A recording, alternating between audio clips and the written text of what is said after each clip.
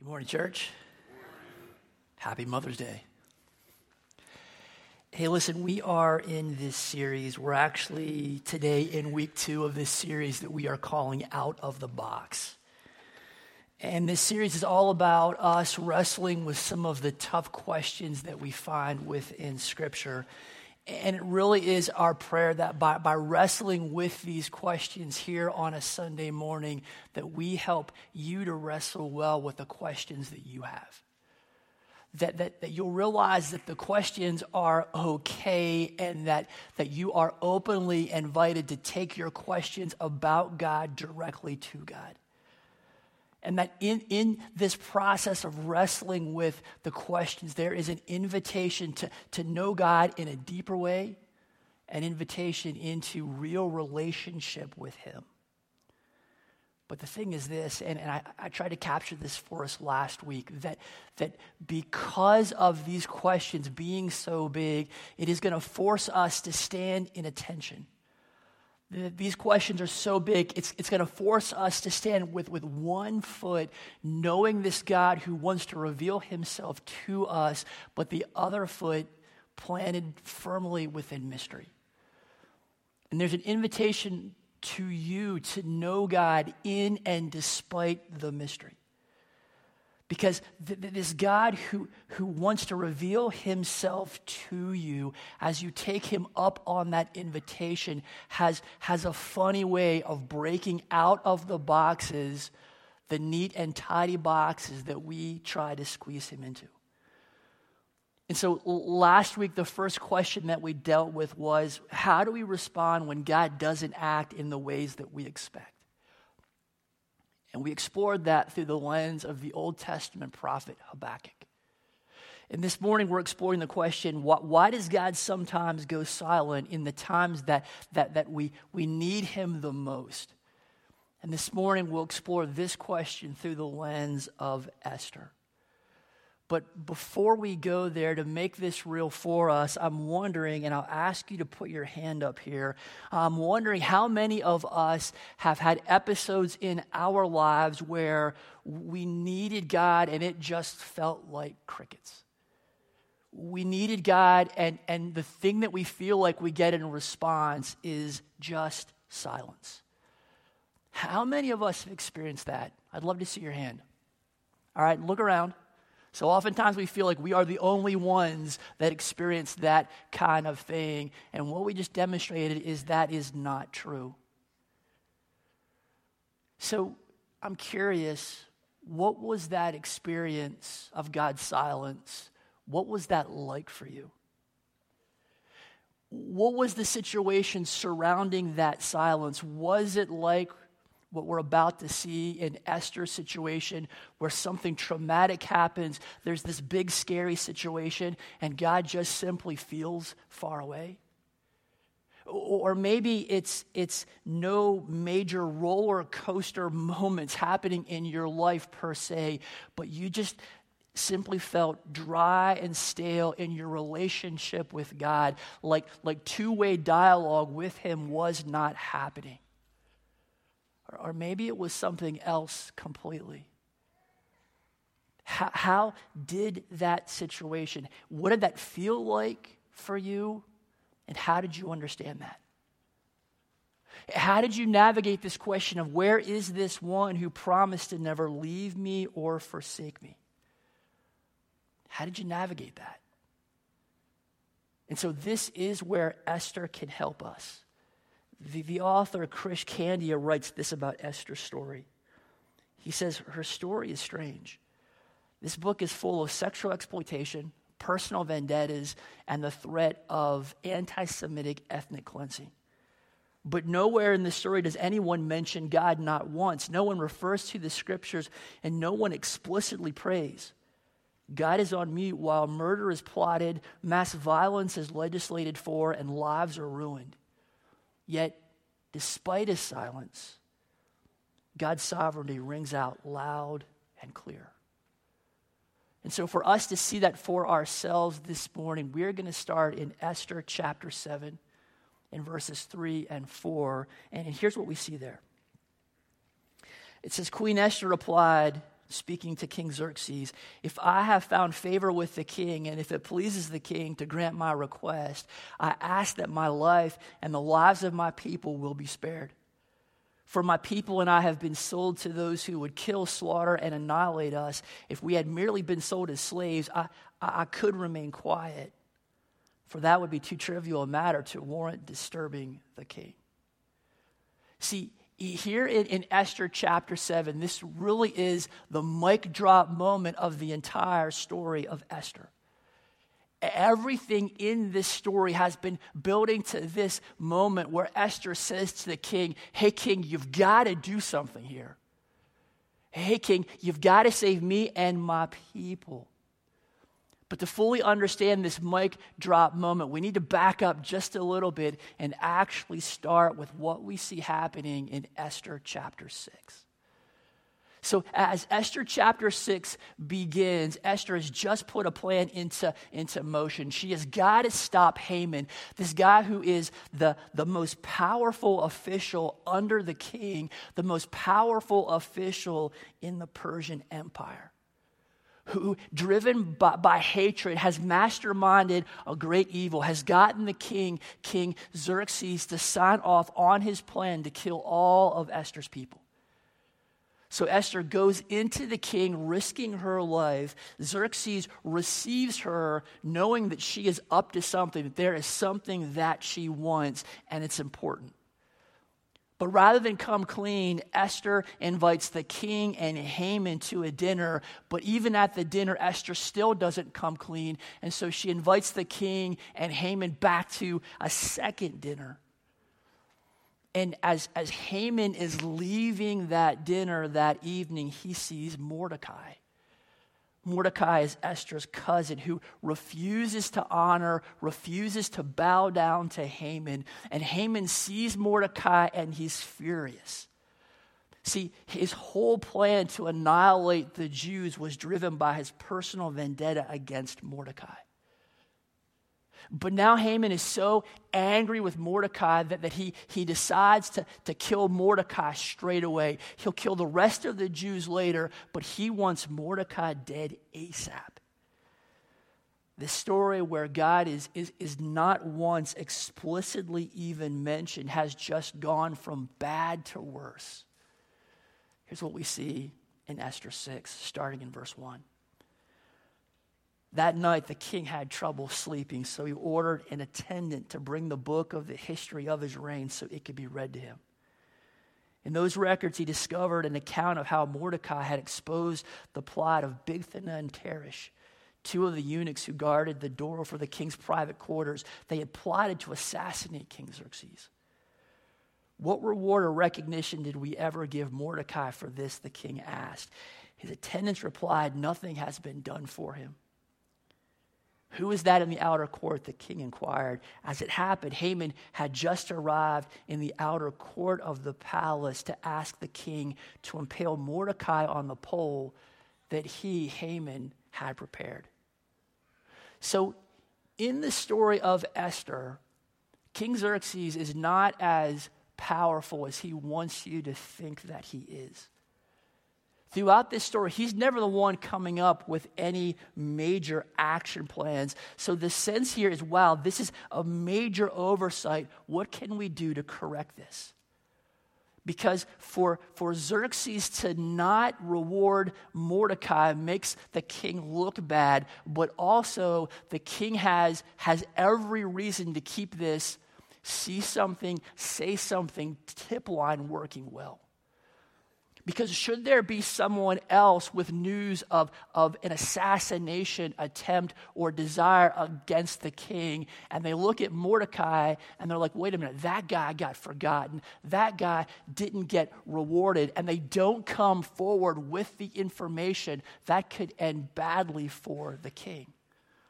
So King Xerxes knows that this has got to be corrected, but he's not coming up with an action plan. And so he says, yeah, it's late, but what advisors are hanging around?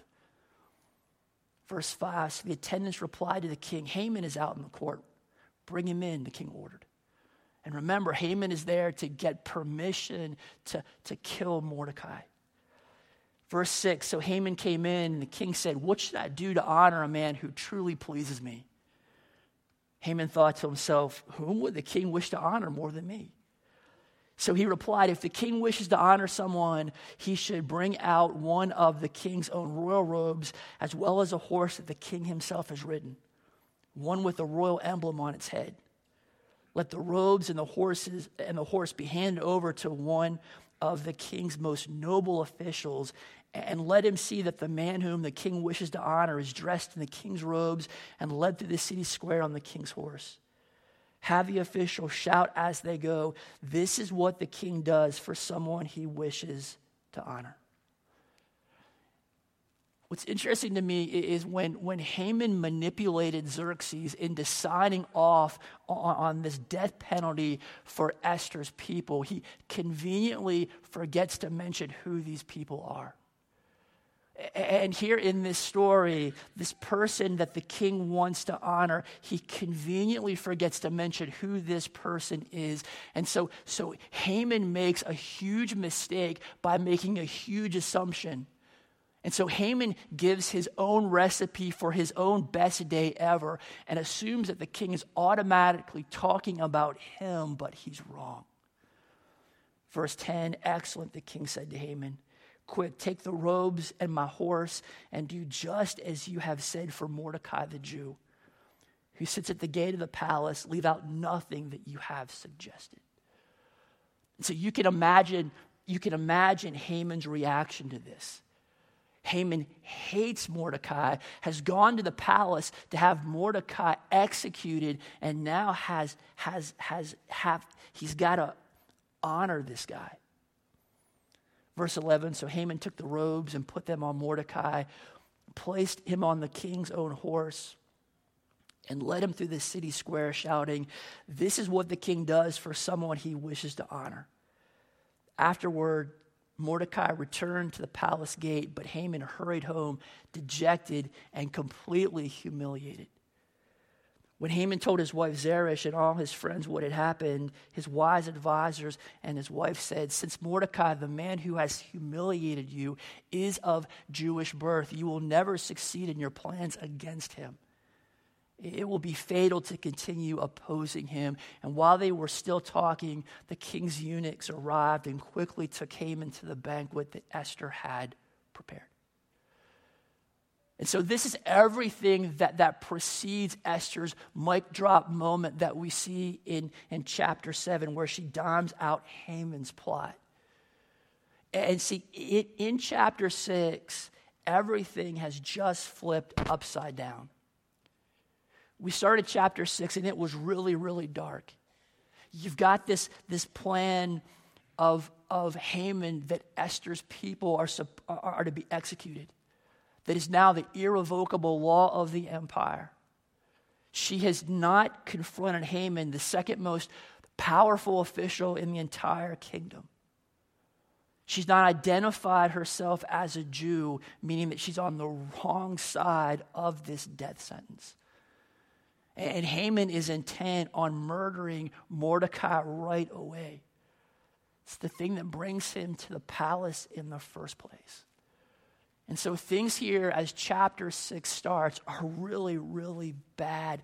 Yet at the darkest moment in this story, and this is how I called it out 3 years ago when we talked about the story of Esther. Remember, God is not called out in any of this. At the darkest moment in this story, it just so happens. It just so happens that Xerxes can't sleep. It just so happens that of all the distractions that would have been available to Xerxes, booze and women and you name it, whatever he wanted, the thing that Xerxes asks for is that the royal records be opened. It just so happens that the royal record is open to this edition. It just so happens that he turns to this story about Mordecai. It just so happens that Mordecai is in a role, a place to have overheard this assassination plot in the first place. In that role, very possibly because Esther just so happens to be the queen. It just so happens that Mordecai reports the assassination plot. It just so happens that Mordecai has a direct pipeline to get his report to Xerxes via Esther. It just so happens that Xerxes forgets and Mordecai is not rewarded right away. And so 5 years go by, and it just so happens that in all that time, no one brings this oversight to the king's attention. It just so happens that Xerxes realizes the oversight and he wants to put it right ASAP. It just so happens that Haman has been advised by his wife and friends to kill Mordecai in the morning, and so in seeking permission, he comes to the palace. It just so happens that in this moment that Xerxes is looking for advice, Haman shows up. And as Haman enters, it just so happens that the royal protocol is that Xerxes gets to speak his mind first. It just so happens that Xerxes does not mention Mordecai's name when he says that he wants to honor someone.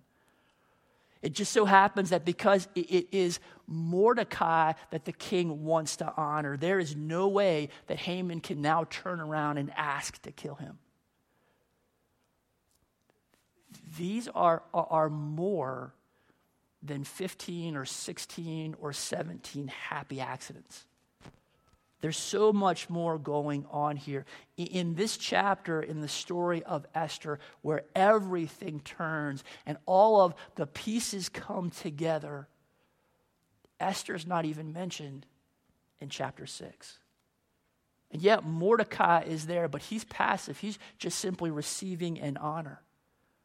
So the question that we have to ask is, so who is at work?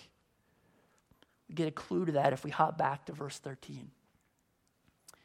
It says, when Haman told his wife Zeresh and all his friends what had happened, about how he had to honor Mordecai, his wise advisors and wife said, since Mordecai, this man who has humiliated you, is of Jewish birth, you will never succeed in your plans against him.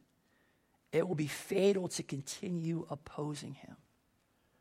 See, Haman's wife and his friends, right? These people that are not at all in relationship with this Jewish God know exactly what is happening here. Even these non-Israelites have this awareness of the power of the Jewish God and his care and his protection over his people. And in verse 13, Haman's wife and friends are not saying that there's something inherently powerful in Mordecai's ethnicity. What they're saying is that there is something inherently powerful about this God of the Jews. That all that has happened within chapter 6, these are not simple coincidences. They can see that Mordecai's God is at work even in the silence. And before Haman can even respond to what they're saying, can take any kind of action, can respond in any kind of way, the king's servants show up and escort Haman to Esther's banquet. And he's locked into a series of events from which he cannot escape. And so the question that the book of Esther raises for us is, who is it that is at work in the silence? Who is it that turns this story completely around? Ultimately, in this book where God is nowhere to be seemingly seen, ultimately the one at work in the story of Esther is God himself. That it is in the silence that God is moving exactly the right people via exactly the right events at exactly the right moment to exactly the right conclusion. That at the most hopeless moment in this story that God moves. God has not checked out in what seems like silence. God is very much at work, working through this situation for his glory, to preserve his people, to shape his people, through which ultimately the Messiah, the Savior of the world, would come to us. There are no thundering voices from heaven. There are no fireworks. The sky does not open up. There are no mind-blowing miracles happening here. Yet God clearly is working his purposes, working those purposes through very ordinary means. Means that are so ordinary that they can feel like, they can appear like silence. The arrogance of King Xerxes. Esther forced into a beauty contest. Mordecai as a good citizen. The royal court forgets to immediately reward Mordecai's tip. Xerxes can't sleep. Even the timing of Haman's entrance into the king looking to kill Mordecai, none of these very ordinary events happen by accident. In your life, God can move in dramatic, mind-blowing, miraculous ways, but so very often, God moves in and around you through very ordinary means. Means that are so ordinary that if you are not careful, you will miss them entirely, or even worse, you interpret the ordinary as God not moving. As God not at work in your situation because it feels like God has gone silent. In some circles, when God goes quiet, the blame is placed on the person. Look, you must have done something to make God mad. Yet other stories from the Bible, the story of Joseph, the story of Job, the story of Paul, the story of Jesus in the Garden of Gethsemane on the cross, those who are following God with their lives, but they experience answers to their questions that they don't necessarily want. And that can feel like silence. It can feel like we're not being heard. Or they do get crickets. They do get silence from God. And so these stories tell us that this line that God is mad at you is far too simplistic of a response and not accurate. Because it's the story of Esther that tells us what this God is like. That God's movement in the book of Esther shows you that God is active in the lives of his people, that God is active in our stuff and in the stuff of your life. That even, or maybe I should say especially active in the little, seemingly random, everyday details of life, that in those details, God is weaving a story. God is weaving your story. God is loving you. God is moving in power, even if you can't see it and it feels like he has gone quiet.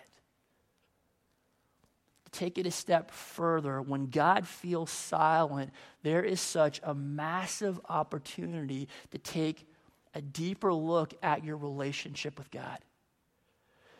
John Coe, who is a professor who teaches at the Talbot School of Theology at Biola University, has come up with some of the most helpful direction and questions that I've ever found in understanding God's silence.